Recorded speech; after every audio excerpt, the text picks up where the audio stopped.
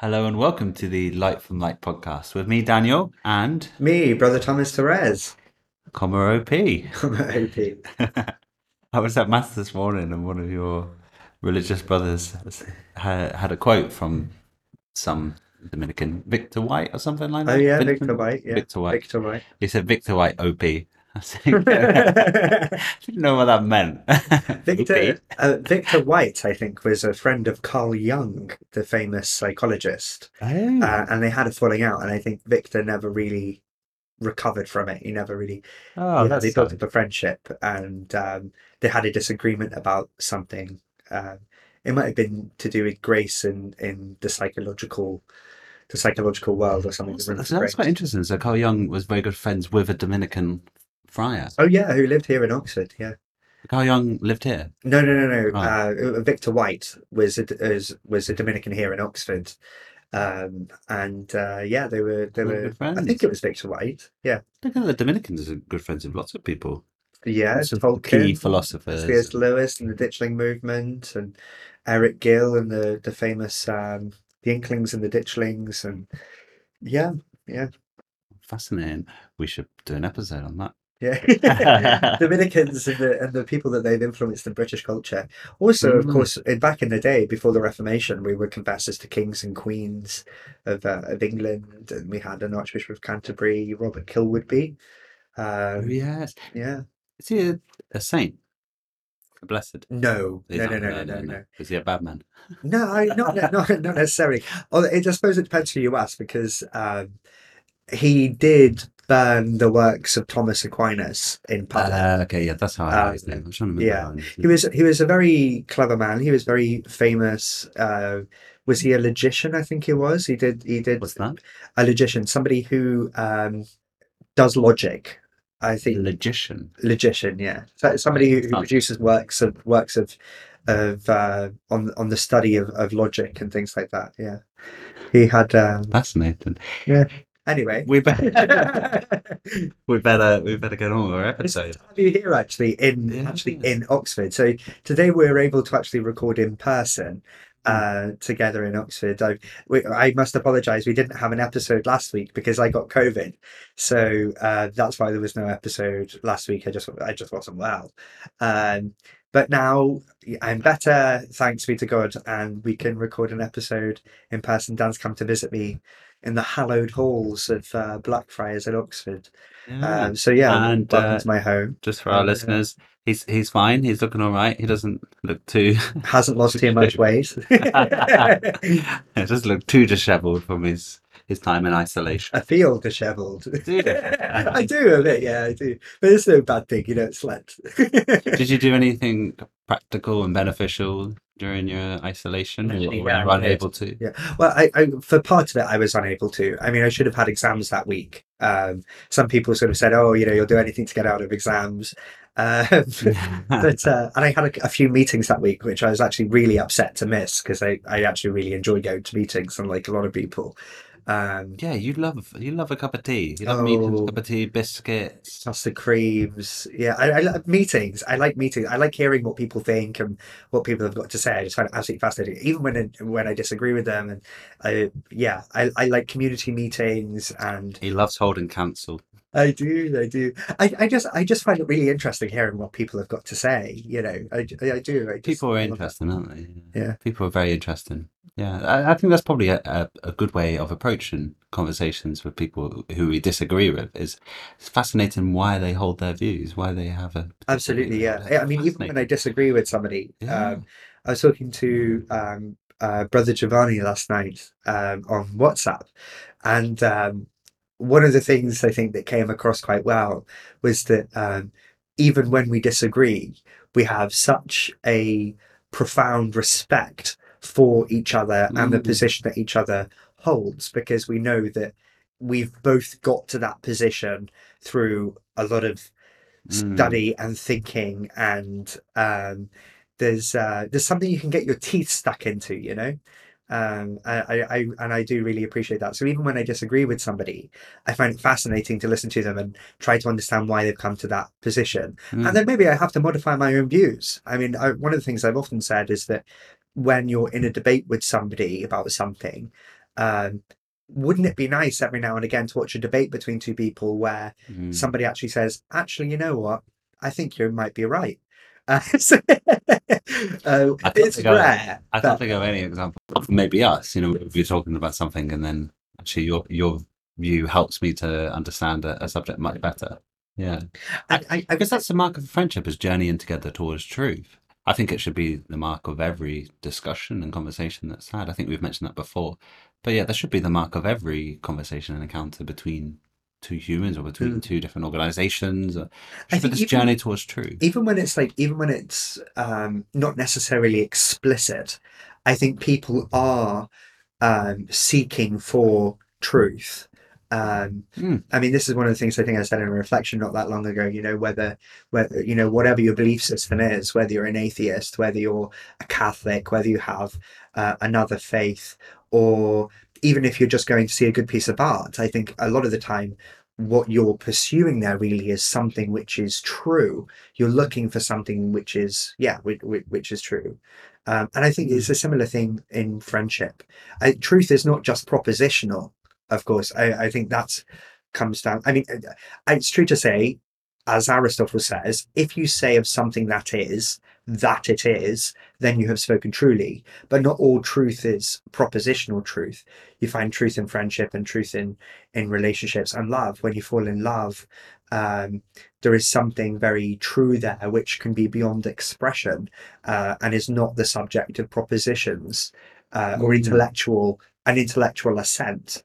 There's something much more there. When you feed the hungry, you're recognizing something true. When you clothe the naked and perform works of mercy, you're doing something which is true, and you recognize their dignity. But you're not just giving an intellectual assent to a proposition.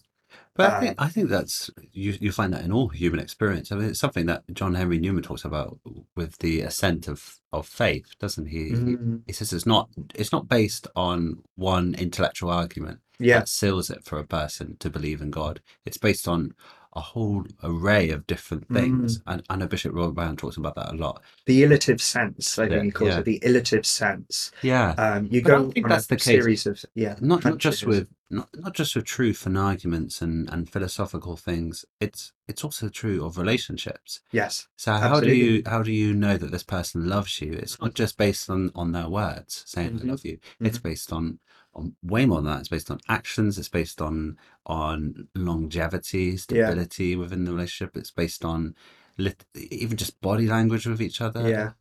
That's how you know that that person loves you. And partly you accept it because you also want it to be true on some level. Mm, You want to be loved by others. I think that's a fundamental part of being human. You want to love others and you want to be loved by others. Sometimes we do that in ways which are unhealthy or disordered in some way. but you're still Um, seeking a good. I mean, that's but you want Augustine's it, big yeah, thing. exactly. You want to love and you want to be loved. Mm. And this is part of that illative sense in this way that you come to know things. I mean, we accept things on the claims of other people all the time, Yeah. even in science. How many of us, all of us will believe something that's that we would take as scientifically true. That Pluto exists, for example. I've never been in a microscope to see, or not a microscope, Yeah, you've never a been a microscope. telescope. I've never looked at a I love you. telescope to see if Pluto is You there. wouldn't find much under a microscope Yeah, for Pluto. but don't you see this sometimes in modern life that there can be a sort of um, what's the word I'm looking for? Um, I think it's ridiculous that people find it difficult to accept something as true based on the testimony of somebody who might know better than them, someone that is an Hmm. expert in their field, right? Okay. Yeah. So if you have somebody who's an expert in the field of science, or somebody who's an expert in the field of philosophy or theology or art, there is a certain sort of weight that we have to give to those propositions, and that sort of deference is not just shown in one field, or should not just be shown in one field, but in other fields. And we do accept on the testimony of other people things all the time. You Mm. know, I walk down the corridor and I say to my brother, "Is it raining outside? Do I need to take a coat?" And he says, "No, it's a beautiful day." I don't then go over to the window and say, "Oh, I'll be the judge of that," you know, and stick my hand out the window. You know, I accept that what they're saying to me is true. But I think sometimes distrust can come about through experience. Mhm, So I mean, one of the best examples at the moment is, say, politicians. There's a mhm. massive distrust of politicians, Yeah, which isn't born from nowhere. It's yeah, born from, from experience where people have felt burnt by politicians, or they've said one thing, they've done another thing. I mean, yeah. it's not just politicians. I'm just using it as a prominent example. So there is that. Uh, there is that sense where it's different from your brother there. So you would trust your religious brother because I because have you've had a bit known of him. experience. Yeah, Well, sometimes they don't. I mean, you know, we have lots of guests here yeah. from And provinces maybe you from don't all have a over the reason to place. distrust. I don't have a reason to distrust. Yeah, I mean, I think there is some. I think there is some truth to that. But I think you can get yourself into what philosophers might call a sort of skeptical bog. You Yeah, know. I was going to say you probably need a spirit of deference in society when it Yeah. comes to those who do claim to have a knowledge and a background, a certain expert level. Well, what was it Michael Gove said with around Britain leaving the European Union? People have got fed up of experts, regardless of what one might think Mm, about Brexit. I think there's something actually quite worrying to some extent about that statement. People are fed up of experts, and mm. um, we don't live our lives as though we test absolutely every single proposition that somebody makes to us, or everything that lays claim to truth in our life. And I don't think anybody can realistically live like that. But I do think that we are living in an age that is more distrustful for various reasons, and more despairing, I think, to some extent as a result of that. Um, So how yeah. would you help? How would you help someone who didn't want to live under that despairing attitude? So Mhm. wanted to be more transferable. What would be the practical tools for that? That's a good question. I mean, how do you help somebody to trust again? You know, Mm, I suppose in part by being trustworthy yourself. I think that's part of it. I think maybe also pointing out that people can't live their lives as though they distrust absolutely everything. You know, it reminds me of Rene Descartes and I think, therefore I am. And mm, he was looking for something that was indubitably true. He was looking for something that was unquestionably true, which is a noble endeavor. It's yeah. a good thing to want to find something which is true. Um, but one of the things that he didn't doubt was his own methodology. Is this really the right way to go about finding something that's undoubtedly true? Mm. Is questioning everything really the way in which we can do that? I mean, to what extent then do you not sort of fall into paranoia and sort of shred other human ways of knowing and instinct and um, yeah, I think part of it's about just building up trust with others, and that happens on a human level, not just on a propositional level. Um, It's interesting you mentioned Descartes because your older brother Thomas Aquinas is someone who really valued questions and the pursuit of truth. mm. So how would you explain the difference between Descartes' pursuit of truth and Thomas Aquinas' pursuit of truth? Well, I think, well, I think Like, you're right. I think that how does Thomas Aquinas go about it in the right way, compared to as we would Descartes. say, yeah, and Descartes is, Well, Thomas Aquinas believes that fundamentally some things just have to be revealed, that you can't reason to everything. So that's a big difference there. so he accepts that as a, say, first principle. So, and that's almost his foundation that he moves from. Uh, to some extent, I mean, this is one of the principles of Thomas's theology. I mean, Descartes does also believe in revealed truth, but that's not what he uses in terms of his finding out. And he makes all sorts of leaps in his own argumentation. Descartes, the more you sort of get into his thought, Okay. um, Hmm. but yeah, I mean, I mean, both of them believe in the intelligibility of the world. Both believe that there is something to be known, that can be known. And if there is something that can be known, then there is something which can be true. And if there Mm. is something that can be true, then there must be something that can be false. So both of them have some common ground there.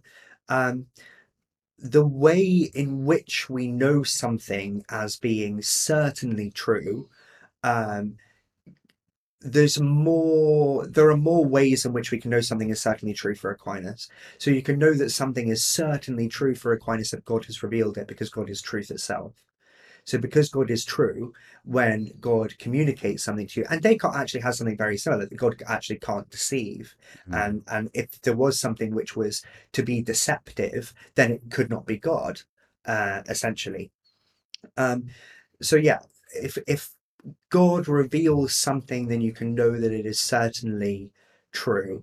And so for Aquinas, things like the Trinity have been revealed. Jesus Christ is the full and ultimate um, self-disclosure of God. Um, so this is something which is, yeah, certainly true. But there are other things that we can know by way of our natural reason, but our natural reason is limited. There are things we can know through our natural reason, but we can't know everything through our natural reason. Aquinas says you can't exhaust the essence of a single fly, Mm. for example. And, my confirmation candidates, one of the first things I say to them is, what is it that makes a table a table? And they'll say, oh, well, it's made of wood and it's got 4 legs. And I say, well, I've got a table that's got 3 legs and it's made of metal and glass. So what is it that makes a table a table? Mm. Well, you can put things on it. Well, I can put things on my kitchen work Bed. surface. Yeah, I can put Yeah. things on my bed. Is my bed a table? Is a table just a function? So then you have this. And then they go away saying there is no truth. Well, Don't believe anything. they realize that actually there are limits to your reason, Mm. right? There are limits to your reason, and if these are things that they think that they know, it might just be that they can't articulate it. If these are things that they think they know that they struggle to talk about, because they look at me like I'm stupid when I say it. Mm. Like, obviously everybody knows what a table is, um, but there are um, limits to human ways of understanding and human ways of knowing. Like, for example, another example, French. I studied French for years, and I am no closer to understanding it now than what I was back in the day. I Um, don't know. When we travelled around France in that pilgrimage, you were Honestly, like, fluent. what? Yeah. Um, if there are some things that I'm going to have to accept on the testimony of other people Mm. based on their own experience and their own competence. And it's not to say that experts don't disagree. It's not to say that there is no sense of trust in there at all. Of course there is. And it's not to say that there are some things that we might believe are true that actually turn out not to be true or turn out to be more complicated in the future. Mm.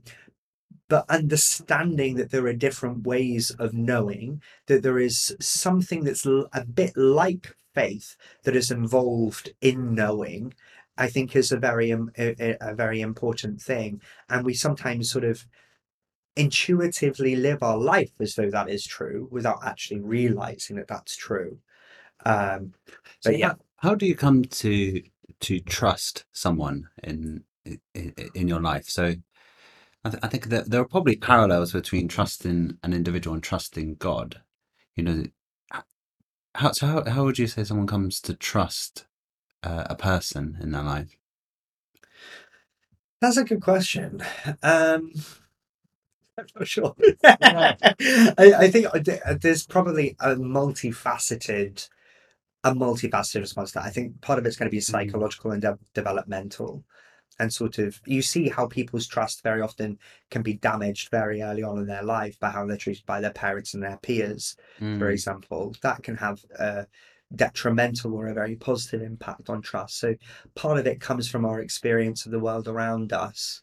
Um, but I think there is something quite instinctively there in a human person when it comes to trust, and I think that has to be violated a lot in order for one to have a very big mistrust often, you know. Mm. um but yeah, I mean, maybe even when you're a baby, you know, you have to trust that somebody's going to feed you, that somebody's going to care for you and look after you in some way, not necessarily in a conscious way, but maybe this is where we get that instinctive uh, importance for trust from. Maybe Mm. I'm not entirely sure. Yeah, I suppose I suppose it's a I've never difficult really one. thought about it, to be honest. Not in detail. I'm sure I've said lots of really dodgy things about Rene Descartes and Thomas Aquinas now. As you can probably tell, we haven't really planned this episode. We had actually planned to talk about something else, Yeah, um, yeah. This but then this I sort didn't. of it's sort Yeah, of launched off into a different subject. It's just us talking, not off the bat, yeah. without actually talking about our subject. But I think we can change we can save our subject that we were For going the to talk next about for episode, another yeah. episode. Yeah, but I think it is interesting because the pursuit of truth is when we say God is truth, Yeah. but God isn't just truth. God is also a relationship. So I was Hmm. thinking that to know God is not just like an academic subject. It's not just a subject to try and know as much as you can Yes. about God is God. not a series of propositions. Yeah, and Yeah. this is why I think sometimes in schools, RE is taught as a subject to come and know things about God, Yes. which of course is important. But God is more than just a series of propositions. Yeah. God is also a person that you come to encounter and trust. And I think that so there is a distinction there to be made, and I think that's where I speak to lots of teenagers and even lots of adults who say that they've done RE, they know all this stuff, and I said, well, there is a difference there. So you know lots of things about God, but you don't know God personally. Like you can Yeah. know, in a relationship with someone or in a friendship, you can know lots of things about someone before you come to Meet the know person. or meet Yeah. them, yeah, or to have that sort of mutual sharing of life. Mm. And I think a lot of catechesis with teenagers who've studied RE is about enabling them opportunities to be able to encounter this one that they know lots about. Um, yeah, and I think that's so. There's a difference. The difference there to come to a relationship with God is not solely to know loads of things about Him. It's also Mm. to know Him personally, Yeah. to encounter Him, to And have also share in life. that's actually also a very important thing to say about faith as well. Faith is not just sort of an intellectual assent to a series of propositions. That's not what Yeah. faith is at all. And it's not just a trust of that individual, devoid of knowing intellectual things about God. I think they come together. What is Pope Pope Benedict XVI? He says that faith is an encounter With the with a person of person. Jesus Christ. Yeah. Yeah. And so I think you have these two things together. Faith doesn't go against your reason. Mm. It And it's includes important your to get reason. those propositional elements of Mm. the deposit of faith. It's important to get those propositional elements right. It's important to have good doctrine. Yeah. It's important to have good dogma. It helps you to be a better disciple. And it does help draw you into a deeper relationship with God, and it helps you to live your life and helps you to help others and things like that, and to know what is true. And so that those things do matter. It matters what you think. And it shapes the relationship you have with the other person. Because if you say faith is trust in a person, if you just take it with that simple definition, that faith is trust in another person and to have that relationship with the other person. But then, and you say it's not about knowing that person, but then later down the line you find out actually that person is a bad person or they've done stuff which isn't very nice. You could say, well, did I ever know this person? Did I ever actually have a friendship or relationship with this person? It could be very damaging. So I think when it comes to God, it's very important to have that faith and trust in that person, but to also know things about that person, because it helps feed both of them. Mm. The faith and trust in the person and the knowledge about that person Yeah. helps to develop that greater relationship with that Yeah, person. it helps you to see things, I think, more clearly. Mm, When you have, for example, in Scripture, when we read in the first letter of St. John, God is love, and he who lives in love lives in God, and God lives in him. That helps to shape how you understand God. So then that way, when adversity does come our way, and it can shake our faith in God, um, I think those other revelations which we have experienced help us to try and come to a deeper understanding, a deeper knowledge, a deeper love, a deeper faith, and a deeper relationship with the one who we have known. Yeah. Mm. Yeah, so doctrine is important as well. Yeah, I'd say so. I mean, Mm. it's one of the reasons that I think why I'm a Dominican. Dominicans are driven by a love for questions and a Mm. love for truth. Um, and we fundamentally believe in the intelligibility and the knowability of things. I mean, it's quite interesting sort of to say that, isn't it? When Aquinas sort of says, when he talks about the knowability of God and whether God is knowable and not, and he wants to emphasize the mystery and the transcendence of God. Yeah, but I mean, Dominicans fundamentally are still driven by that love and passion for the truth, and But it's not either or. It's both, isn't it? both. Yeah, Yeah, it's both. yeah. That God is unknowable in his essence, Paul but Paul that he Murray. chooses to reveal Yeah, himself to us. You know, Paul Murray talks about it in terms of an excessive light. It's not an yeah, excessive darkness. I'm sure he gets it from somewhere else.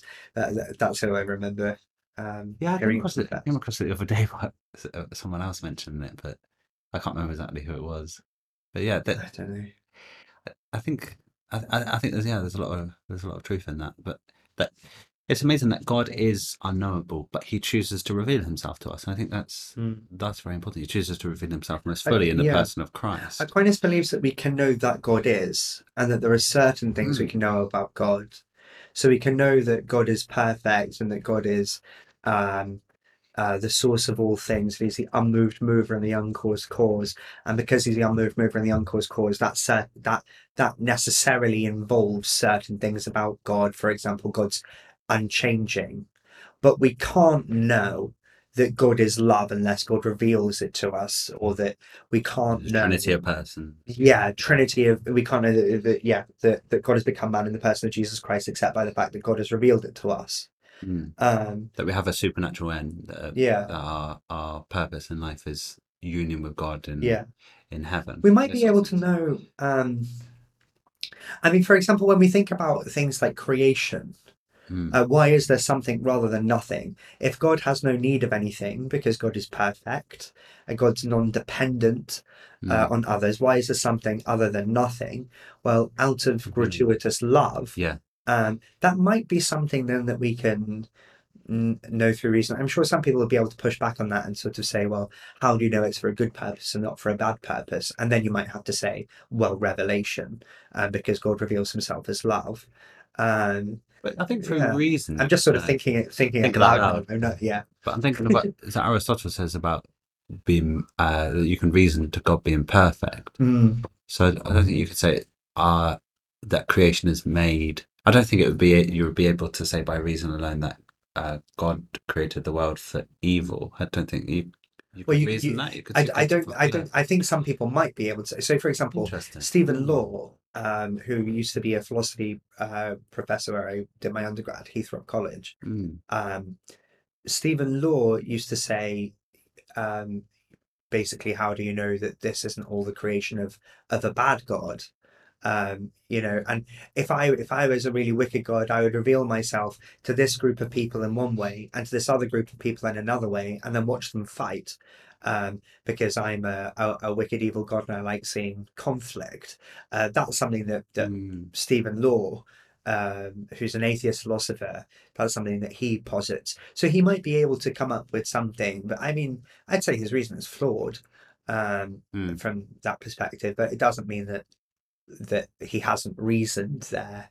I just say it's It's flawed reasoned reasoning. imperfectly, yeah, Yeah, but I suppose ultimately, as we all often do yeah, about various things.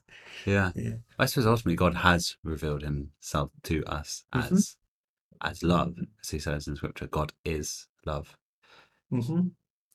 Your favorite Yeah, passage in Scripture. it is my favorite passage. One John. I've got a couple. One John. I think it's in chapter 3, isn't it? God is love. He who lives in love lives in God, and God lives in him. That's something that changed my changed my world really. It's something that changed my whole perspective on God and on life and on the world in general. Mhm. I found, yeah. Maybe that's what, maybe I should save my Another stoppiness for another episode. time. Yeah. Another episode. Another one that I love is from 1 Timothy, the church is the pillar and ground of truth. Mm. That's another one that I've become a very big fan of. Mm. Ephesians 4, live a life worthy of your vocation. Yeah, live a life worthy of the calling to which you've been called. Bear one another in all forbearance and charity. I have Well, to stop you here, otherwise you'll be recalling the I whole keep of scripture going. off the top of your mind. Well, that Well, was an unexpected random chat, really, wasn't it? yeah, Which but I was think quite it nice. was nice. And the first time back in person together Yeah. for a while, actually recording an episode together. It seems to flow a lot more Yeah. easily when we're recording in the same room than it does when we record online together. So there we are. There's an episode Nice. on all sorts of Yeah. things. Yeah, I don't know what we're going to call this episode. Yeah. I apologize for any sort of random dodgy things I said in my comparison about Aquinas and Descartes. I'm sure that my brothers will rip me to shreds later for my random off the cuff. Yeah, I think that's little it. thing about Aquinas. Probably my fault for positing questions. Only on the- About things about which I know not. Yeah, Yeah. But then you're probably to blame for talking about things which you know not. Well, our next episode, I think we can say is going to be on celibacy because that's one that we intended to record today. Yeah. And which is what we're going to record Which right now after this. now. Okay, well, thanks for listening to this episode. Hopefully you find it helpful in some way. Yeah, Illuminates what we'll fun. call it. But if Yeah. it's helpful in some way, please share it with other people and I hope not. look out for the next episode. Great. God bless. Bye. God bless.